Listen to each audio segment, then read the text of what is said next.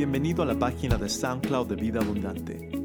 Recuerda de seguirnos en Facebook en Vida Abundante Cícero o en Instagram en Vida Ab. Vida Abundante, cada palabra inspirada, cada palabra enseñada.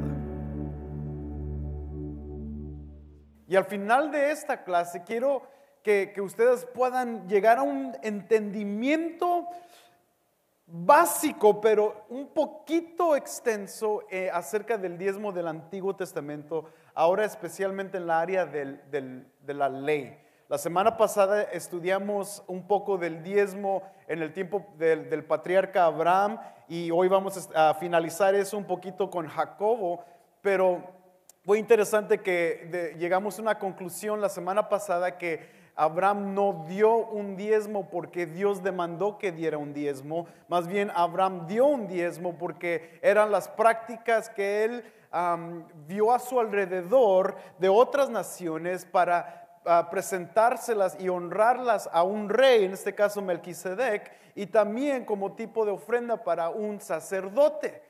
Pero llegamos a una conclusión que después de Melquisedec, Abraham no sigue diezmando. Antes de Melquisedec, Abraham, no hay una descripción que Abraham diezmaba o a quién diezmaba, no es muy claro la Biblia en eso. Entonces, entendemos que el modelo de Abraham, no podemos agarrar el modelo de Abraham para implementarlo en la iglesia porque no hay prescripción, no hay un mandamiento específico para que Abraham diezmara. Sin embargo, lo hizo y vimos la semana pasada que hay muchas otras naciones en ese tiempo que hacían lo mismo. Eso fue una porción de lo que estábamos hablando. Si quieres escucharlo un poquito en más detalle, bájalo en nuestra aplicación, está gratis, en YouTube lo puedes ver gratis, todo está gratis para que lo puedas escuchar lentamente y entender qué fue lo que hizo Abraham. Bueno, y ahora vamos a brevemente, voy a ir muy rápido porque quiero llegar a la porción de la ley. Pero vamos a estudiar el diezmo del último patriarca que usó el diezmo, en este caso es Jacobo. Y entonces recuerda que voy a ponerle la figura aquí como la semana pasada. Voy a poner pre-ley, ley, escrituras.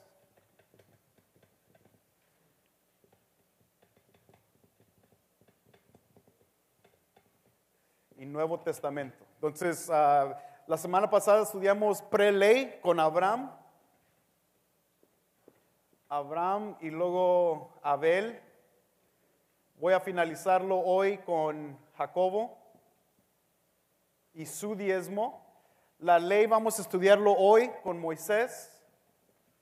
Luego vamos a estudiar las escrituras, algunas de crónicas, algunos de los profetas lo menciona. Luego vamos a estudiar un exégesis profundo de Malaquías capítulo 3, que es uno de los versículos que usan muchos pastores para recoger diezmos. Y luego vamos a ver en el Nuevo Testamento cómo es aplicable o no es aplicable para los que están en el Nuevo Pacto. Entonces, hoy vamos a finalizar Jacobo y entrar a la ley. Entonces, Jacobo en Génesis capítulo 28, si lo estudiaste la semana pasada, nomás voltea ahí y abre tu Biblia rápidamente a Génesis capítulo 28. Y vamos a ver cómo Jacobo da o ofrece un diezmo. Y quiero que puedan entender por qué lo estamos estudiando. Y Jacobo presenta un diezmo y vamos a ver si esto es una manera para nosotros adoptar el diezmar en la iglesia. Jacobo capítulo 28. Leamos el versículo 22. Y después del sueño de que está sucediendo ahí en ese momento, el versículo 22 dice: y esta piedra que he puesto por señal será casa de Dios, y de todo lo que me des te daré el diezmo. Aquí está Jacobo presentándole a Dios después de tener un sueño terrible con Dios, con la escalera que vemos allí. Jacobo ofrece un diezmo. Ahora, nomás brevemente, y perdón que me voy muy rápido en esta porción, pero ojalá que estén pilas y ojalá que hayan podido comer frijoles y café, para que estén alertas ahorita, pero Jacobo en sí, si se recuerdan desde el inicio, Jacobo, su nombre, ¿qué significa? Inmediatamente reconocemos que Jacobo era un como traicionero, engañador, el que viene agarrado del talón de su hermano Esaú, y también le quita la herencia a su hermano, manipula a su padre y huye por su vida porque su hermano está enojado con él por quitarle la herencia. Entonces ese es el tipo de persona que Jacobo es un traicionero en sí, es una persona que no es muy ejemplar en su inicio. Y eso habla mucho de cómo es Dios, porque al final Dios, lo vamos a estudiar, Dios le cambia el nombre a Israel y tenemos al Dios de Israel ahora por medio de Jacob. Qué interesante que Dios usa a una persona como Jacobo para presentarse a su gente. Ahora, en este sueño de la escalera en el versículo 28, vemos cómo responde Jacobo a la visión que Dios le da en los primeros versículos desde el 13 en adelante. Fíjate que en el versículo 13 y al 15 Dios se le revela a Jacobo en un sueño. ¿Recuerdan el famoso sueño de Jacobo y la escalera que él miraba? Y en este sueño Dios se revela a Jacobo y le dice y le promete muchas cosas a Jacobo. Y una de las cosas que él le promete tierra. Otra cosa es una descendencia, será como el polvo de la tierra, o sea, quiere decir que va a tener mucha descendencia. Su simiente será de bendición para todas las familias de la tierra. Dios dice, yo voy a estar contigo, le promete a Jacobo que él va a estar con él. Dios dice, yo te guardaré, o sea, va a ser la seguridad de Jacobo. Y también le dice, te voy a regresar a tu tierra. Recuerda que Jacobo huye de su tierra por temor que su hermano lo iba a matar. Dios le dice, yo te voy a regresar. Y ahora, en el versículo 20, vayan ahí al versículo 20, entonces hizo Jacob un voto, diciendo, si Dios está conmigo y me guarda en este camino en que voy y me da alimento para comer y ropa para vestir y vuelvo sano y salvo a casa de mi padre, entonces Señor será mi Dios. Entonces la manera en que responde Jacobo a este sueño nos da una primera indicación de cómo él va a presentar su diezmo. En primer lugar, Jacobo responde a Dios con condiciones. Eso es muy conocido para muchos de nosotros, ¿no? Dios, si me ayudas a conseguir este trabajo, te prometo que voy a servir en la iglesia y que voy a abrir un ministerio y que me voy a involucrar y que ahora sí voy a tratar a mi esposa bien, etcétera, etcétera, ¿no? Hacemos muchas condiciones con Dios si Dios solamente nos promete bendecir, ¿no? Y Jacobo en este caso es la manera en que responde, pero fíjate que Dios ya le había prometido todas estas cosas. Ya le promete la tierra, ya le promete seguridad, ya le promete que él va a estar con él, le promete todo.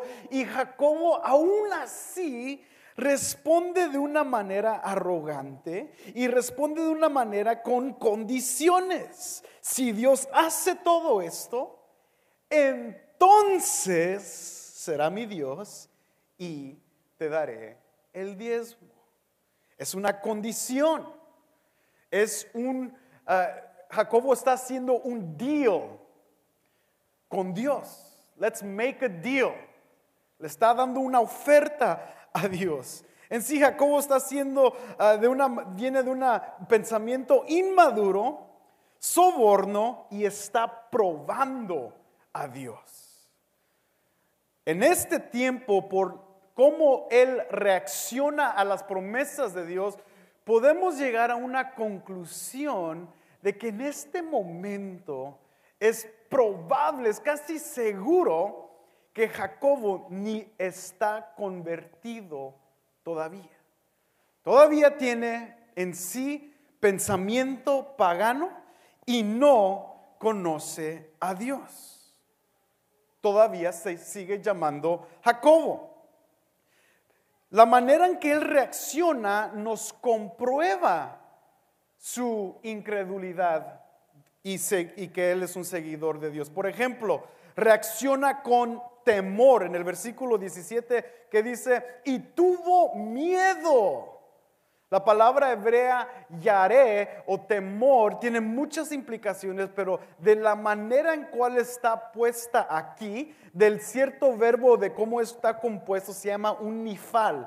Y cuando está usado de esta manera, es usado de un temor terrible. O sea, tú y yo vemos la palabra yaré o temor en otras partes, en Proverbios. El temor de Dios es la sabiduría. Lo vemos de reverencia y de respeto, y cada uno de nosotros debemos de tener ese temor. Pero sin embargo, en esta ocasión, Jacobo responde de una manera aterrorizada, con mucho miedo. Nos indica que en primer lugar, Jacobo no se da cuenta que es su Dios. Reacciona de esa manera equivocada porque no conoce a su Dios. En sí la palabra es usada, el profeta Joel dice esta misma palabra cuando habla del día del Señor. Es un día terrible. Es un día que va a causar miedo porque es la venida del Señor otra vez. Es un día de juicio. Y Jacobo reacciona de esta manera. No es asombro, es temor. ¿Ok? So quiero que vayan agarrando esto porque ya vemos de dónde está llegando Jacobo con el diezmo.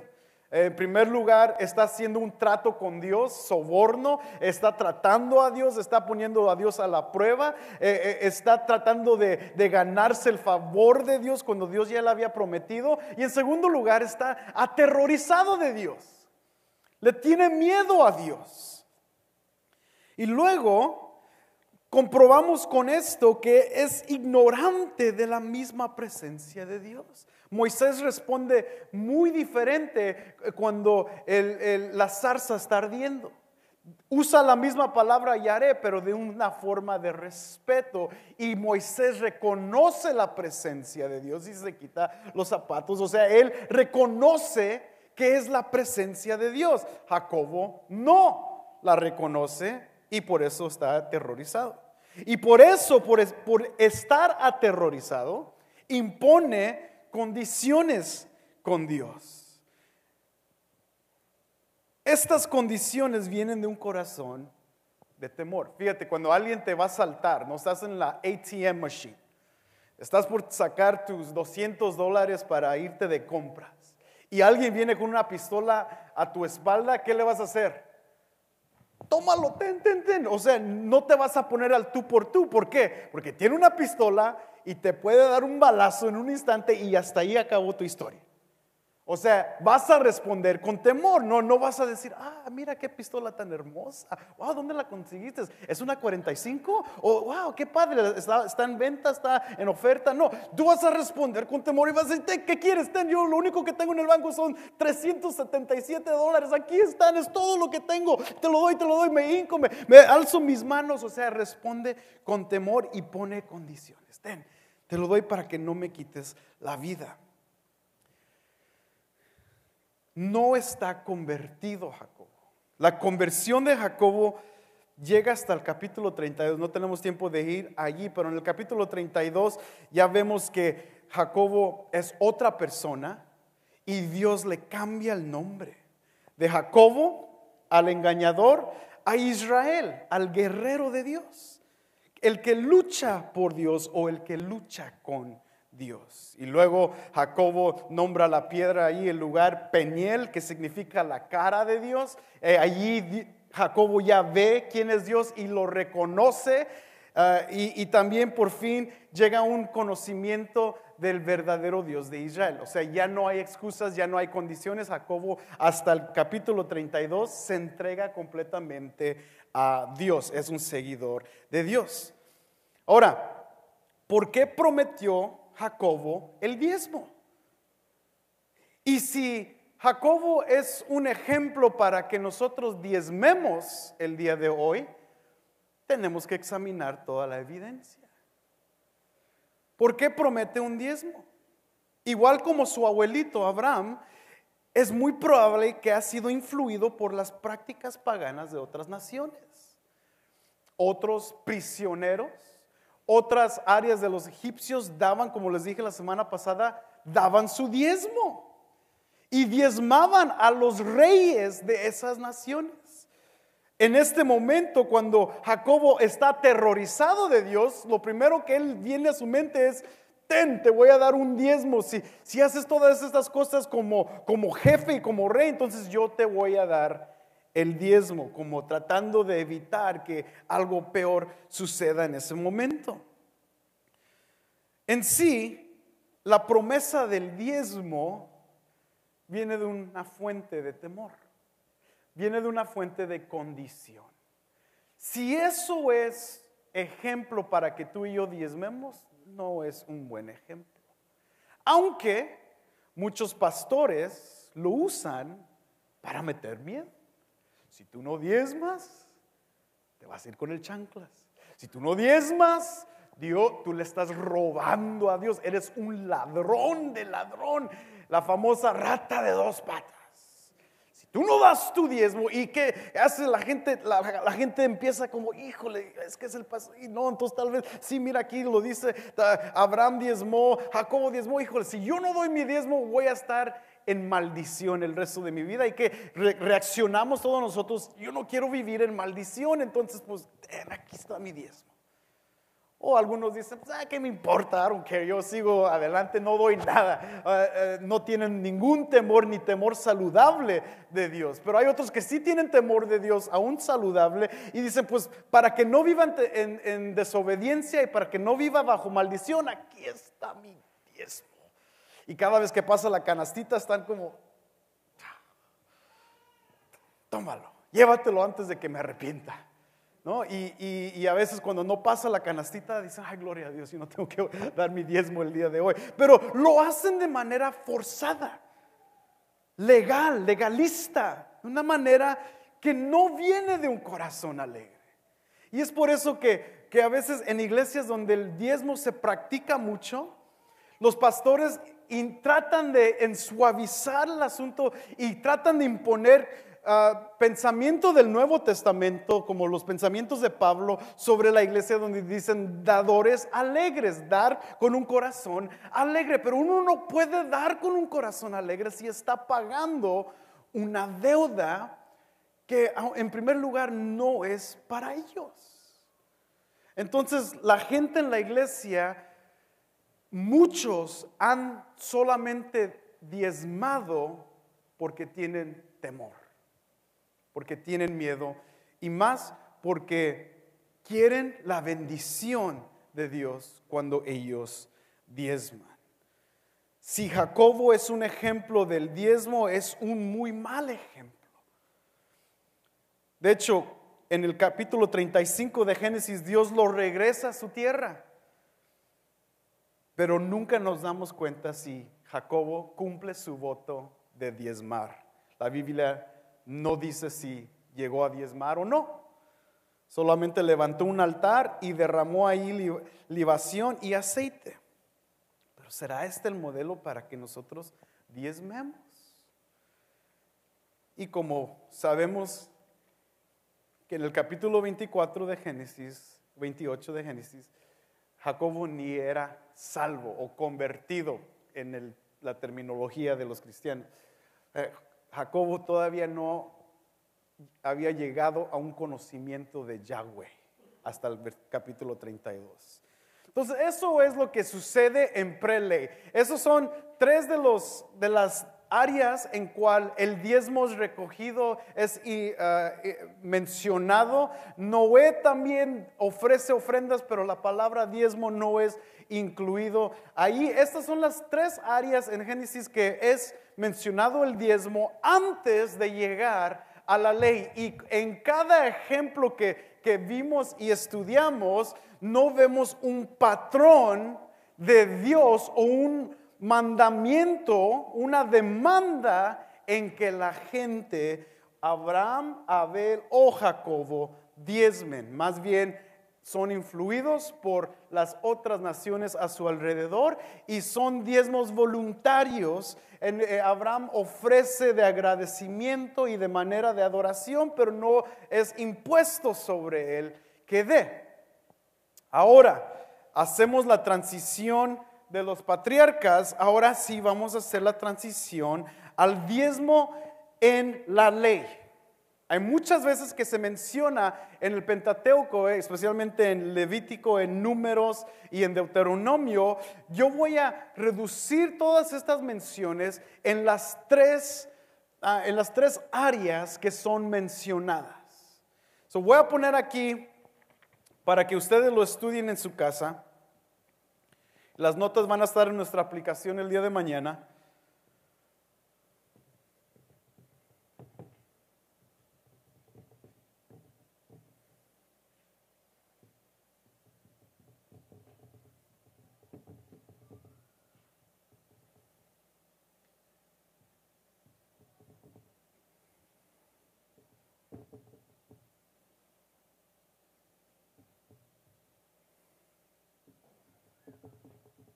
Ok, perdón que Levítico 30 al 27, 30 y 33, Deuteronomio 14 del 22 al 29 y también Deuteronomio 14, 28 al 29 y 26, 12. Ok, aquí se va a poner bueno porque el concepto del diezmo en muchas iglesias vienen de estos pasajes. Hoy vamos a estudiar los 3 diezmos de Israel y vamos a llegar a una conclusión de cuánto daban. ¿Ok? El primer diezmo que lo estudiamos en Levítico, este es el primer pasaje que estudiamos. Lo encontramos en Levítico 27, versículos, nomás abran su Biblia ahí nomás para que lo tengan como referencia mientras que estoy hablando. Levítico 27, es mencionado también un poquito antes, pero aquí da una estipulación muy importante y está hablando de lo mismo. En el capítulo 27 nos damos cuenta del primer diezmo. El diezmo levítico, también es conocido como el diezmo levítico, y dice así el versículo: así pues, todo el diezmo de la tierra, de la semilla de la tierra, del fruto del árbol y del Señor, es cosa consagrada al Señor. Y si un hombre quiere redimir parte de su diezmo, le añadirá la quinta parte o el 20%. Todo diezmo del ganado y del rebaño, o sea, de todo lo que pasa debajo del cayado, la 10ª cabeza será cosa consagrada al Señor. No debe considerar si es bueno o malo, tampoco lo cambiará. Si lo cambia, tanto al animal como sus sustitutos serán sagrados, no podrán ser redimidos. ¿Ok? Vamos a entender qué significa eso. ¿Ok? Tal vez has escuchado diezmo toda tu vida en la iglesia, pero nunca lo has estudiado. Entonces, tenemos este tiempo para estudiarlo. Para eso estamos aquí, para poder estudiarlo. En primero, ¿qué es? ¿Ok? La primera cosa que vamos a ver aquí es que es un diezmo que Dios demanda de toda la tierra. En sí, el diezmo levítico, el primer diezmo, es de Dios, cosa que siempre hemos escuchado en la iglesia, ¿no? El diezmo es de Dios. Es el primer lugar, es impuesto para establecer lo que Dios está haciendo aquí, está estableciendo en su gente, en Israel, que Él es el dueño de todas las cosas. Y todavía lo es. Pero específicamente con Israel quiere estipular y poner que ellos tengan un entendimiento de que Él es el dueño de todas las cosas y quiere que ellos establezcan eso en su mente, de que a Él le pertenece el diezmo. Este es considerado un diezmo general para los levitas y los sacerdotes. Primer diezmo.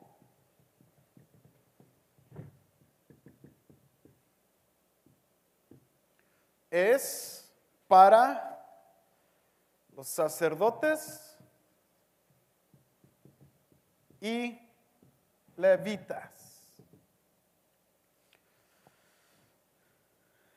Voy a poner otro versículo aquí en el primer diezmo, Números 18, creo que es el 12, déjame checar. Números 18, 21.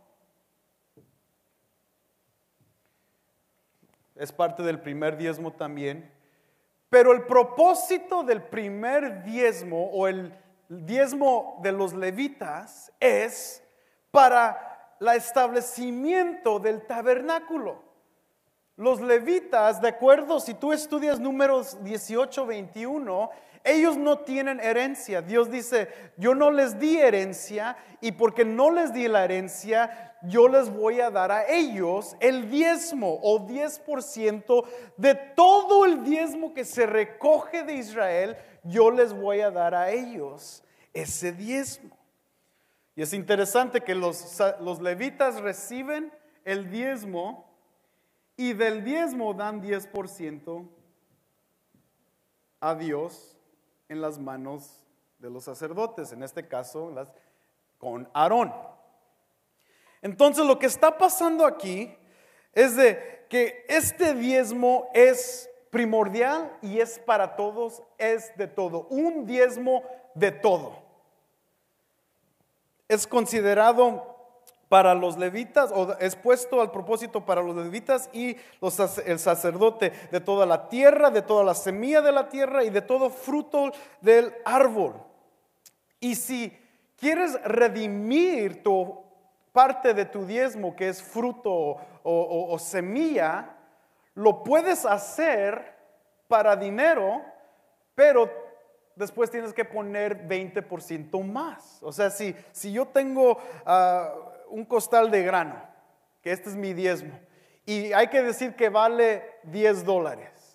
Entonces, si yo lo quiero entregar o redimir para mantenerlo para mi familia, para que ellos coman, voy a tener que dar no solamente el valor del grano, de que es $10, le tengo que aumentar 20%, que serían otros $2. Entonces, en total voy a entregar $12. ¿Ok? Entonces, eso es lo que está pasando en Levítico. Y luego, 1 de cada 10 animales. O sea, no solamente es lo de la tierra y del fruto del árbol, no solamente es de todo eso, pero también es de los animales. ¿Qué dice? Vas a contar 10 animales. 1, 2, 3, 4, 5, 6, 7, 8, 9. ¡Pum! 10. Este es para Dios. Y no lo puedes redimir. O sea, no puedes decir, este mejor me lo quedo porque pues tenemos mucha hambre y somos una familia de 7. Tengo mucha hambre, me lo voy a quedar y mejor pago por él. Dice Dios, no, porque son para mí. O sea, inmediatamente Dios pone condiciones. Esto es mío, no es tuyo. Y si está malito o si no lo ves que es una ofrenda adecuada, sustitúyelo con otro, pero los dos van a ser míos. No te vas a quedar con uno, vas a tener que ofrecer los dos. ¿Por qué? Porque son de Dios. Eso es lo que está sucediendo en Levítico y el orden de este primer diezmo. Es todo el diezmo completo es para Dios. Es sagrado, considerado para Dios. Entonces eso es lo que está sucediendo en el primer diezmo. Y cuando llegamos a los sacerdotes y levitas es muy interesante. Números 18, 21, puedes voltear ahí rápido más para que veas.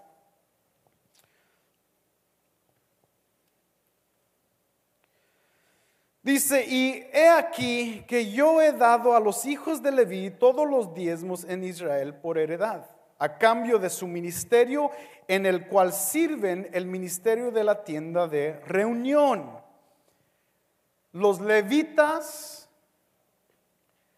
estaban encargados del tabernáculo. Ellos ministraban día y noche en el tabernáculo, ofrecían holocausto, ofrendas, sacrificios a Dios en el atrio. Este es el atrio. Y luego también los sacerdotes entraban al lugar santo donde había sacrificios y ofrendas que se tenían que ofrecer. Y luego una vez al año en el lugar santísimo donde el sumo sacerdote entraba para hacer expiación para todo el pueblo. Entonces este trabajo de cuidado del tabernáculo y de las ofrendas era hecho exclusivamente por los levitas. Nadie más podía hacer ese trabajo, solamente los levitas. Y porque ellos estaban encargados de este lugar, Dios dice, yo les voy a dar el diezmo. Ellos van a comer del diezmo, ellos van a ser alimentados por el diezmo porque no tienen tierra, no tienen herencia. El tabernáculo y la presencia de Dios es la herencia para ellos. En sí es la paga del sueldo de los levitas y de los sacerdotes. Si la gente no diezmaba, los sacerdotes y los levitas no comían, no podían hacer nada y se iban a morir de hambre y ya no había sacrificios para el pueblo, ya no había expiación de pecados. Entonces, ¿qué? Todo el pueblo iba a caer bajo castigo de Dios. Entonces el tabernáculo y los levitas fue una función muy importante en Israel. Dios les da este diezmo para ellos. Y este tabernáculo es central para la vida de Israel. Todo lo que leemos en el Pentateuco está alrededor del tabernáculo. Es donde la presencia de Dios existe y vive. El tabernáculo en sí representa gobierno. Y los sacerdotes son los viceregentes o los presidentes, ¿no? Presidentes, vice president en el gobierno que nosotros estamos acostumbrados. El tabernáculo representa el gobierno, el orden. A grandes rasgos modernos, el diezmo estaba pagando el gobierno. Recuerden lo que siempre ha mencionado. Teocracia. ¿Quién era el rey de Israel? Dios, Yahweh. Los sacerdotes eran sus gobernantes. El tabernáculo, como en representación del gobierno de Israel, todos estos diezmos eran dados para el sustento del gobierno. Y cuando, no estamos estudiando todas las otras leyes de Israel, pero te das cuenta de que Dios establece leyes para todos, para que todos estén bien. Y este diezmo asegura que el gobierno esté bien. Es una forma primitiva de impuestos, pero con un sentido teológico. Es una forma de pagar impuestos, pero a un gobierno dirigido por Dios. ¿Por qué crees que Dios se enoja tanto cuando Samuel, el profeta, luego en el primer libro de Samuel, viene con Dios y le dice, tu gente quiere un rey? ¿Por qué crees que Dios se enoja tanto? Porque hasta ese momento Dios ha sido su rey. Y luego, ¿qué le dice Dios a Samuel? Le dice, dales esta sugerencia, van a tener que pagarle diezmos al rey. En sí van a tener que pagarle impuestos ahora al rey. Los impuestos del tabernáculo todavía van a seguir, pero ahora su rey va a demandar impuestos. Y vas a tener que dar tus hijos y tus hijas y todo. Entonces va a haber más impuestos, porque ya es otro gobierno. Lo que quiero dejarles saber y entender es que el primer diezmo de los levitas era para el tabernáculo y la función de los sacerdotes. Y Dios estaba estableciendo de primer lugar que todo es de Él y Él demandaba esos diezmos. Israel no tenía la opción para diezmar. Bueno, sí voy a dar, no voy a dar, no me pagaron bien hoy, no, la cosecha no estuvo, no. De todo lo que haces, vas a dar el diezmo. Eso es paga para Dios. ¿Y cuánto fue el total? Pues fue 10% de todo. Ese fue el primer diezmo. Ahora, perdón, tengo que borrar todo eso. Acá no lo pueden ni leer, ¿verdad? Pero pues lo voy a tener que borrar. Ahora vamos a hablar del segundo diezmo. Hay dos. Yo pensaba que nomás había uno.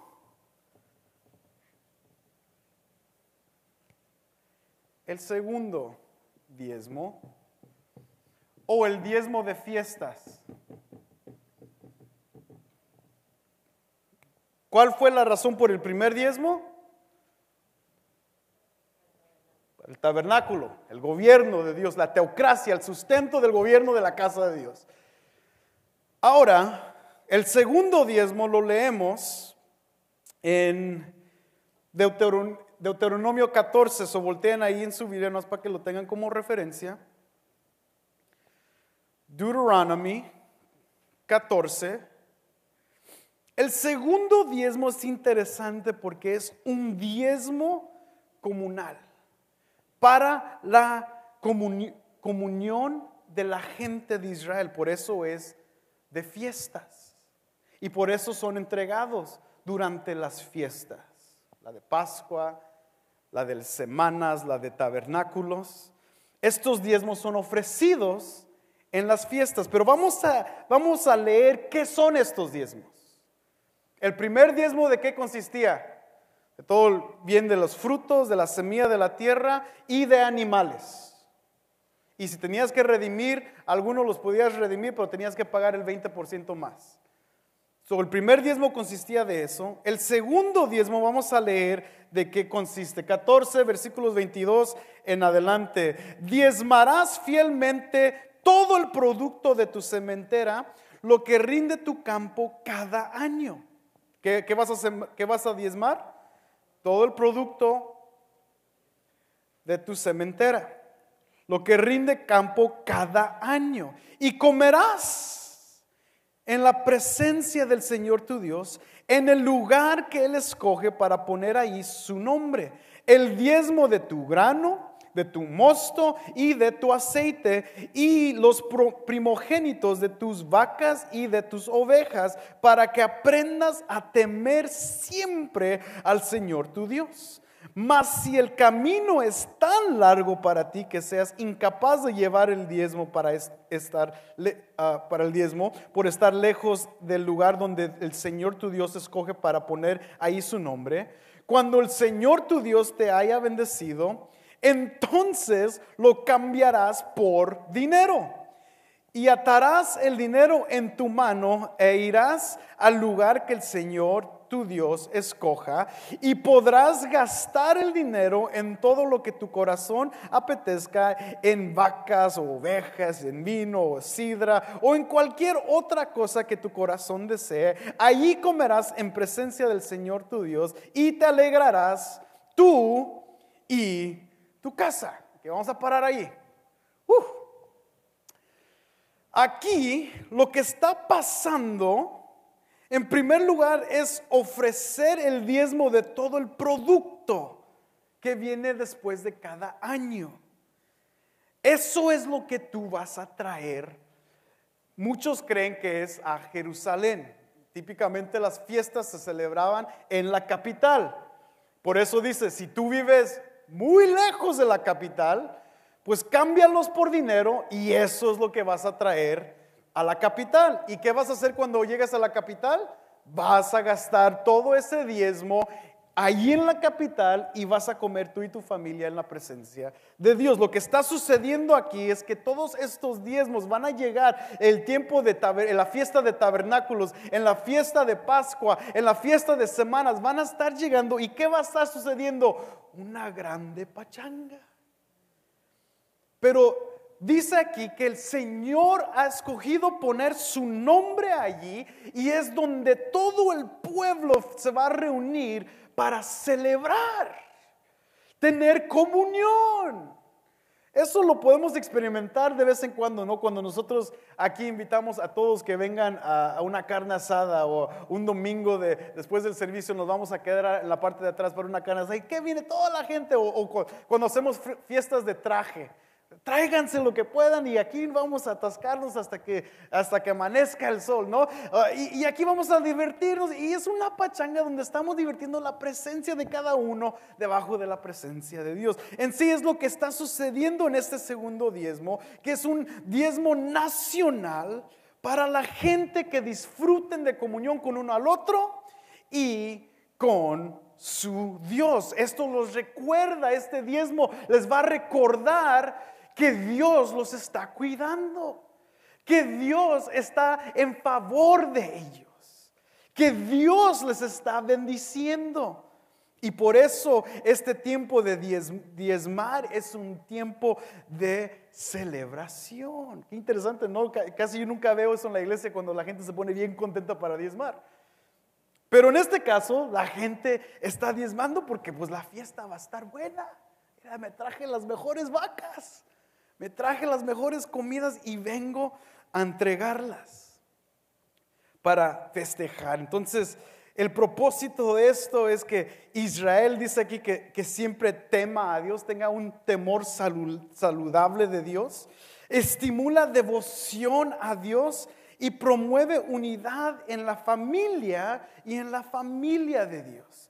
Y también, esta es la segunda parte, también es tiempo de compartir con los demás. O sea, lo que está sucediendo aquí, cuando gente trae, ponte a pensar, tal vez hay algunos menos bendecidos, ¿no? O menos ricos, o algunas personas muy pobres que tal vez vengan a la fiesta de tabernáculos o vienen a Jerusalén cargando solamente un canastito de su diezmo.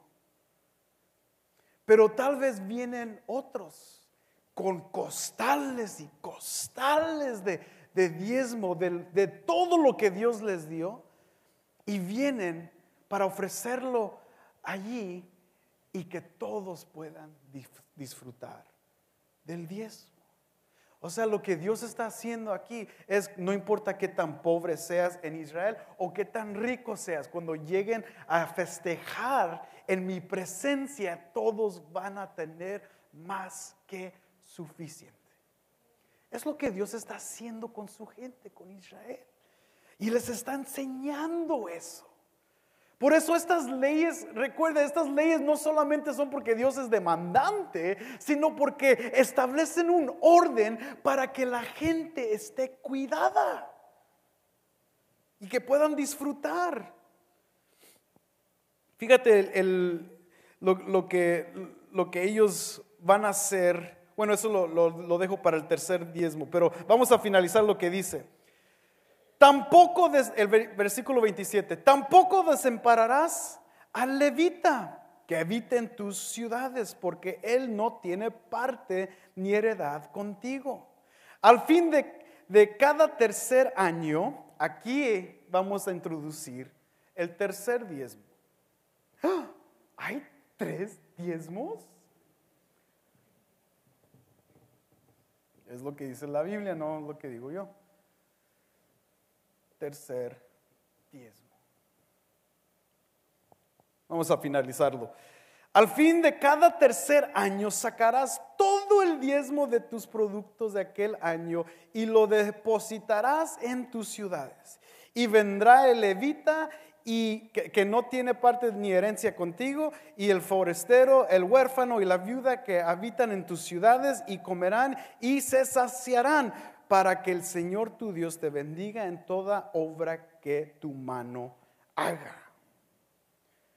Aquí vemos en el segundo diezmo, ¿cuánto es? 10%. 10% de todos los bienes de ese año de la tierra. Y son entregadas como fiesta en Jerusalén y todos pueden disfrutar de ellos. Sin embargo, hay un tercer diezmo, que es el diezmo que lo consideran el diezmo de los pobres. En inglés le llaman poor tithe o welfare tithe, el de bienestar. Muchos de nosotros entendemos el sistema de welfare en los Estados Unidos, ¿no? Las estampillas y todo ese rollo. Esto es el welfare del Antiguo Testamento.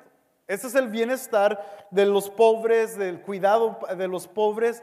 Este tercer diezmo va a ser para ellos. ¿Quién está incluido en este tercer diezmo? Los levitas, el forastero o el extranjero, el huérfano, los huérfanos y las viudas. O sea, la gente que no tiene sustento, los pobres. Ahora fíjate bien. Voy a borrar esto.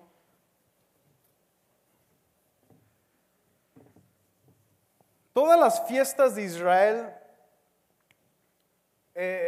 hay un ciclo de 7 años.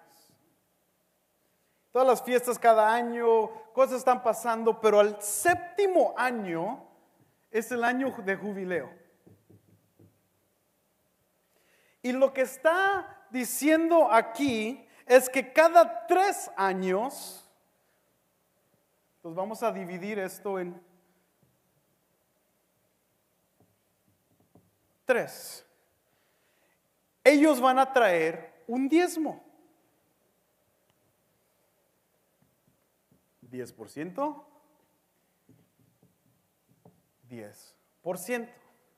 En el séptimo año de jubileo es cancelación de deudas. Aleluya. Ojalá que todavía eso aplicaría aquí, no en los Estados Unidos, pero no, eso es lo que sucede en Israel. Las deudas son canceladas, ya nadie le debe a nadie, ya estamos limpios. Empezamos de nuevo y otra vez en drogarnos, ¿no? Pero eso es lo que está sucediendo. Es un ciclo de 7 años y como la función de Israel está en ese parámetro, cada 3 años Dios les dice a Israel: ustedes van a guardar un diezmo y ese diezmo va a ser para el bienestar de todos. O sea, aquí Dios está poniendo un orden, lo nombraríamos hoy en día, está en el ambiente social, ¿no? Es tipo socialismo, pero no socialismo. Es parte de la teocracia y del cuidado de Dios, que aún los pobres van a ser cuidados. Los huérfanos, las viudas, no van a tener que estar menguando por comida, porque la misma gente de Dios va a proveer para ellos.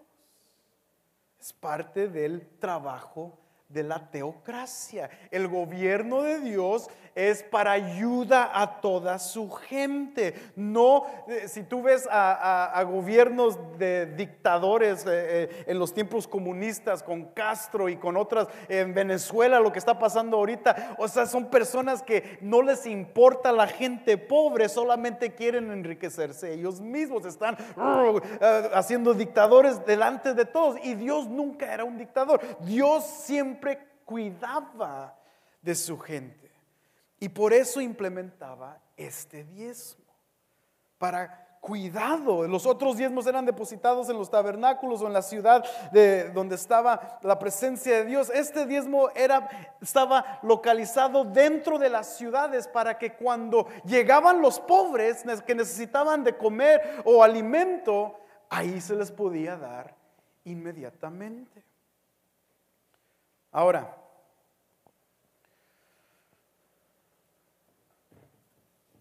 vamos a hacer un poquito de matemáticas.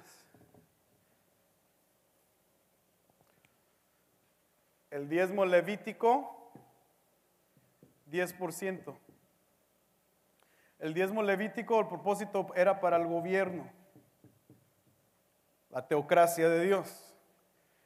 El diezmo de fiestas, o el segundo diezmo, era 10%, y era con el propósito de comunidad. El tercer diezmo, el de los pobres, ¿era cuánto? 3%. Y era para el bienestar. Llegamos a una conclusión de 3%. ¿Por qué? Porque cada 3 años iban a dar 10%. Si divides 10% por 3, llegas a 3% cada año. Entonces, en sí, lo que la gente estaba ahorrando cada año era 3% para que al final del tercer año ellos podían dar su diezmo. Entonces, 10 más 10 más 3. ¡Wow! ¡Qué inteligente! Hay varias especulaciones de esto. Hay unos que dicen 26% por ciertas cosas que estaban incluyendo, que son muy detalladas para explicar hoy. Pero lo general es de muchos han llegado a esta conclusión que Israel diezmaba 23% de sus ingresos. Ahora, las iglesias, cuando dicen diezmen o cuando le presentan el diezmo a la gente, ellos presentan el diezmo el 10% de todo lo que ganas, ¿no? De lo que tú ganas durante el año. Si ganas $50,000 al año, vas a dar, al final del año llega a ser una suma de $5,000, ¿no?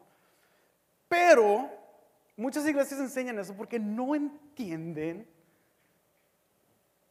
el sistema levítico de los diezmos. ¿Cuál diezmo estamos dando? ¿Estamos dando el de Levítico?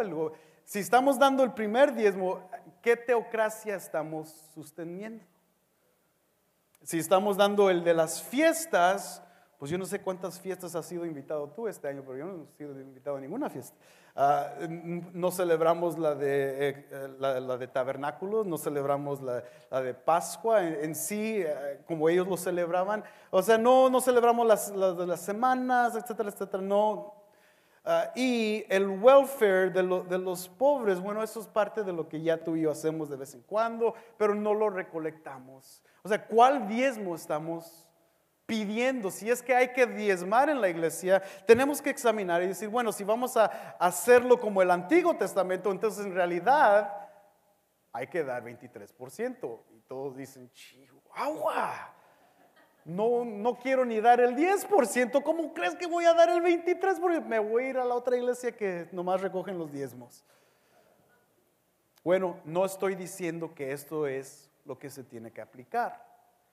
Lo que estoy enseñando es el sistema de diezmos en el Antiguo Testamento.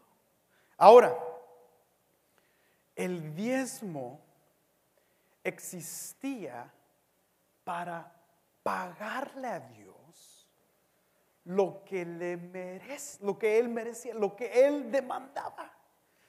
En sí, el diezmo, todo esto era un pago. Era el sustento del gobierno, de la comunidad y de los pobres. Esto era lo que la gente necesitaba pagar. Aquí no vemos que es un sistema de ofrendas. No vemos que Dios implica aquí que esto es la manera que uno debe de dar. Esto fue el pago que Israel necesitaba hacer. Eran lo que nosotros hoy en día consideramos como las taxas o los impuestos que damos cada año. Entonces, ¿cómo es que la gente de Israel daba entonces de la manera que nosotros damos en la iglesia? Por ejemplo, hoy en la iglesia hay muchas personas que dan diezmo aquí en Vida Abundante hay otras personas que no dan diezmo, hay otras personas que no dan nada. Y entonces, pero entendemos, como les dije desde los tiempos de Abraham, que hay una necesidad dentro de nosotros para ofrendar, porque reconocemos primero que Él es nuestro Dios, y Abraham, si va a ser un modelo para nosotros dar, Él da de una manera de adoración. Entonces Abraham da porque él ama a Dios, porque él reconoce que Dios ha sido fiel con él. ¿Cómo debemos de dar? O cómo Israel entonces, si Abraham no iba a ser el modelo para Israel, entonces ¿cómo Dios iba a demandar ofrendas de su pueblo? Bueno, de dos formas. Y me da mucha alegría que la próxima semana el pastor Andrés va a estar explicando en detalle una de estas formas, pero yo les voy a presentar las dos el día de hoy, y el pastor Andrés se va a ir en detalle la próxima semana.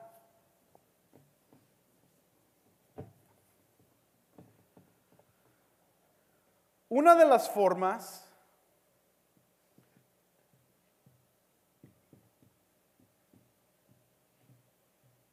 ofrendas libres. Perdón, no puse la otra. Y la otra, primicias. Ese es un concepto muy grande en muchas iglesias el día de hoy. Primicias. ¿Cuáles son estas cosas y por qué vamos a decir que esto es la forma que Dios explica en el Antiguo Testamento como deberían de Israel dar? Si volteas de regresas un poquito al libro de Números, vamos a leer el capítulo 18.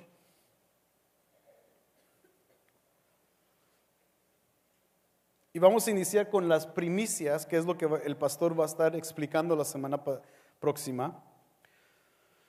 Pero el versículo 12 del capítulo 18 dice esto: todo lo mejor del aceite nuevo y de todo lo mejor del mosto y de la tierra que traigan al Señor serán tuyos. Todo el que esté limpio en tu casa podrá comer de ellos.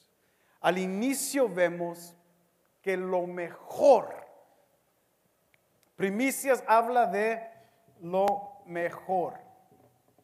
¿Hay una cantidad? No sabemos cuánto es lo mejor. Lo único que sabemos es que es lo mejor.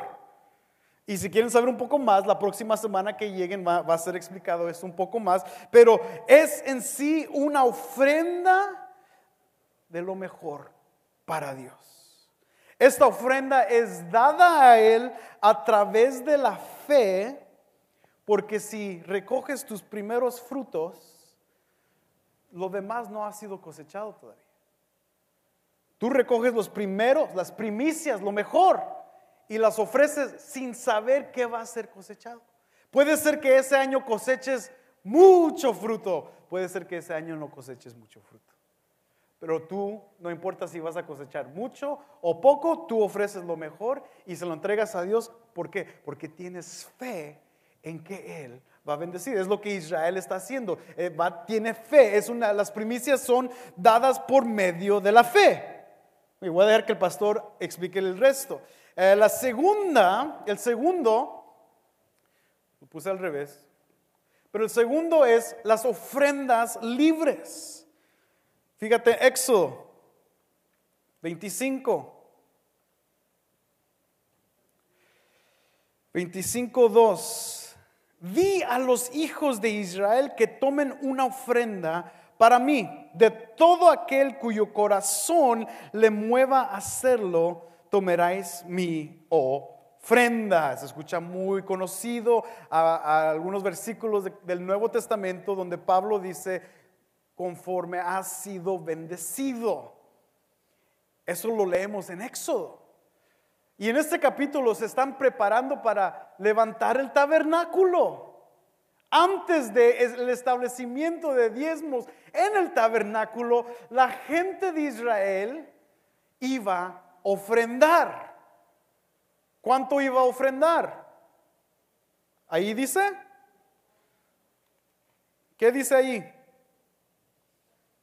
De todo que la ofrenda libre viene del corazón. Si Dios quiere que su gente tenga una cantidad exacta para dar, aquí es el momento exacto para que Él diga, cuando van a traer una ofrenda de su corazón, tráigame el 10%, o tráiganme el 20%, o tráiganme el 5%. Pero Dios dice, de todo corazón, tráiganlo. Entonces, de la manera que Israel empezó a darle a Dios libremente, fue a través de sus primicias y a través de sus ofrendas, que todo esto consistía en dos elementos esenciales: fe y corazón. Estas ofrendas consisten de dos elementos principales: fe y corazón. Éxodo 35, versículo 5: tomad de entre vosotros una ofrenda para el Señor. Todo aquel que sea de corazón generoso, tráigala como ofrenda al Señor: oro, plata y bronce, tela azul, púrpura, escarlata, lino fino y pelo de cabra, pieles de carnero, tiendas de rojo, pieles de marsopa y madera de acacia, aceite para el alambrado, especies para el aceite de unción y para el incienso aromático, piedras de ónice y piedras de engaste para el efod y para el pectoral.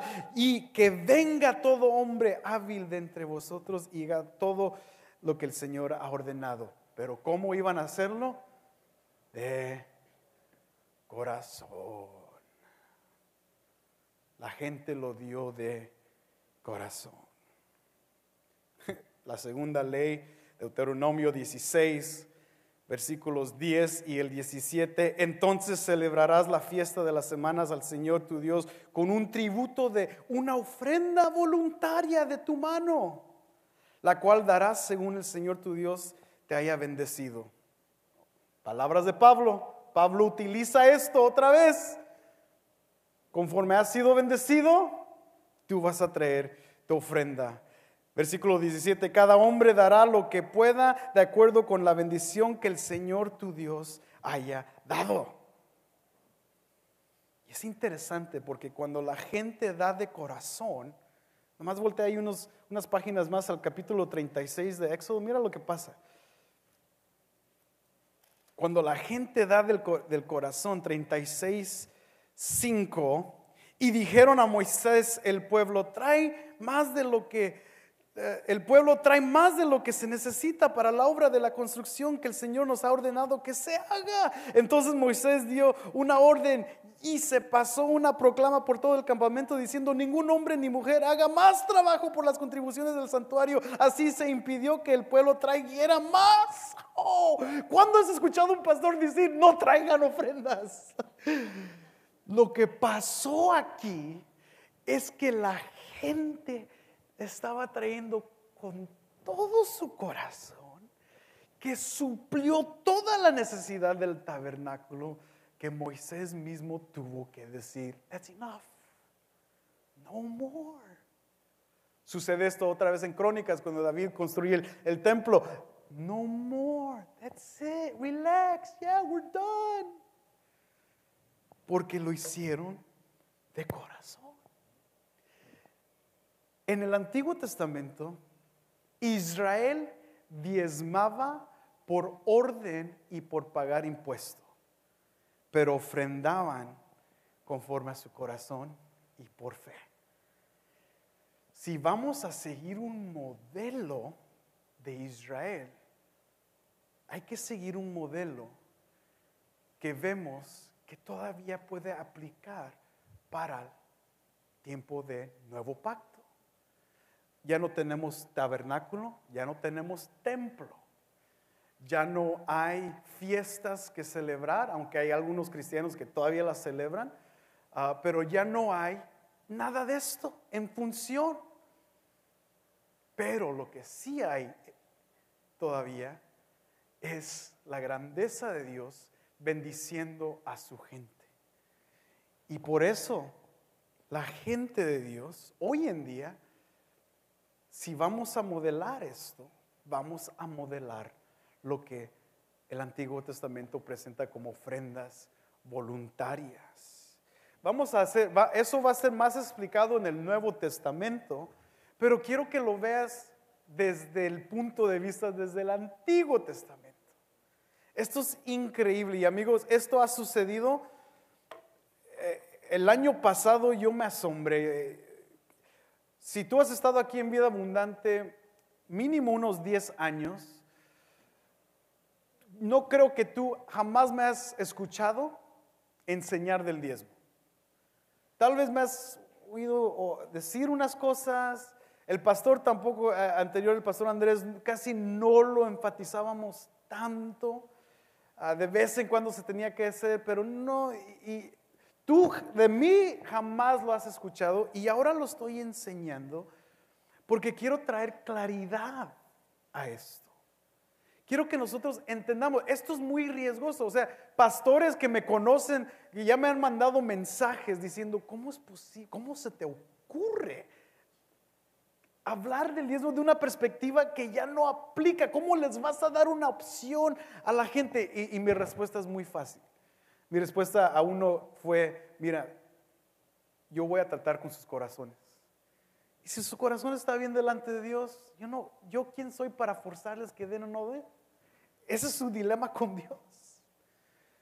Pero yo no voy a tener miedo de lo que la gente puede hacer. Ellos dicen, no, pues es que ya nadie va a dar en tu iglesia y que se van a ir a la quiebra. Bueno, si eso nos vamos a la quiebra, nos vamos a la quiebra. O sea, ¿qué voy a hacer yo? ¿Acaso voy a ir a sus casas y los voy a forzar que den?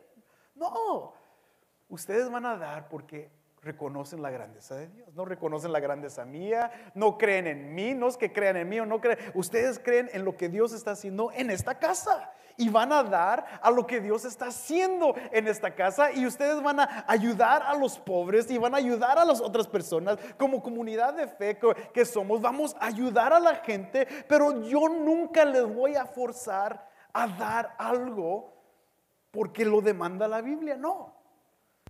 La palabra de Dios es clara.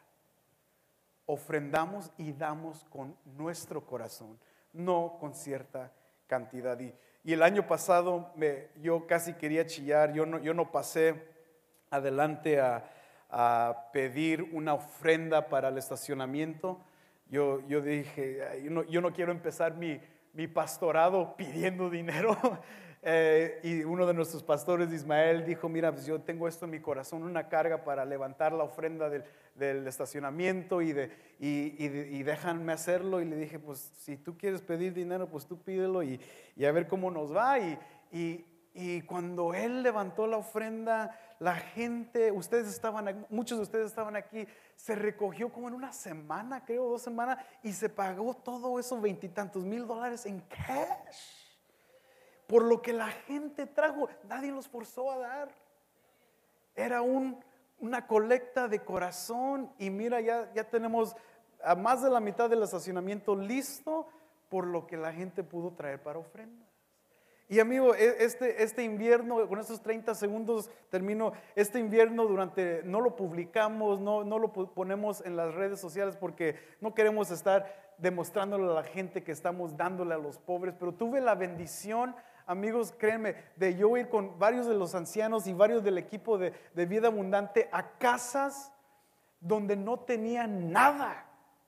No tenían regalos, no tenían comida, no tenían nada y nosotros pudimos llegar con ofrendas de la iglesia de ustedes y les entregamos regalos y les entregamos comida y les proveímos una Navidad mínimo para que sus hijos puedan disfrutar, abrir un regalo, otro regalo. Y todo eso se pudo hacer porque la iglesia da.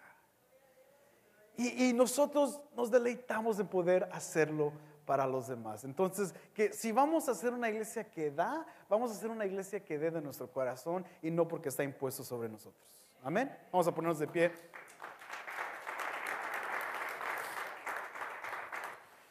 Y no se pierdan la próxima semana, el pastor ya está listo, ¿verdad? Vamos a orar. Padre, gracias por este tiempo, gracias por siempre bendecirnos con trabajo, con nuestras familias, con un sustento. Padre, tú siempre vas a cuidar de tus hijos, tú siempre vas a estar en control de tus hijos. Gracias por todo lo que has hecho en nuestras vidas, Dios. Ayúdanos a crecer en generosidad y dejar que el corazón que tú nos has dado refleje quién somos cuando damos a tu casa y a otras personas. Padre, ayuda a que esta iglesia se levante y sea restaurada en esta área, Padre, para seguir adelante dando con nuestro corazón, porque reconocemos tu grandeza en nuestras vidas. Gracias por ser nuestro buen pastor. En el nombre de Cristo Jesús. Amén.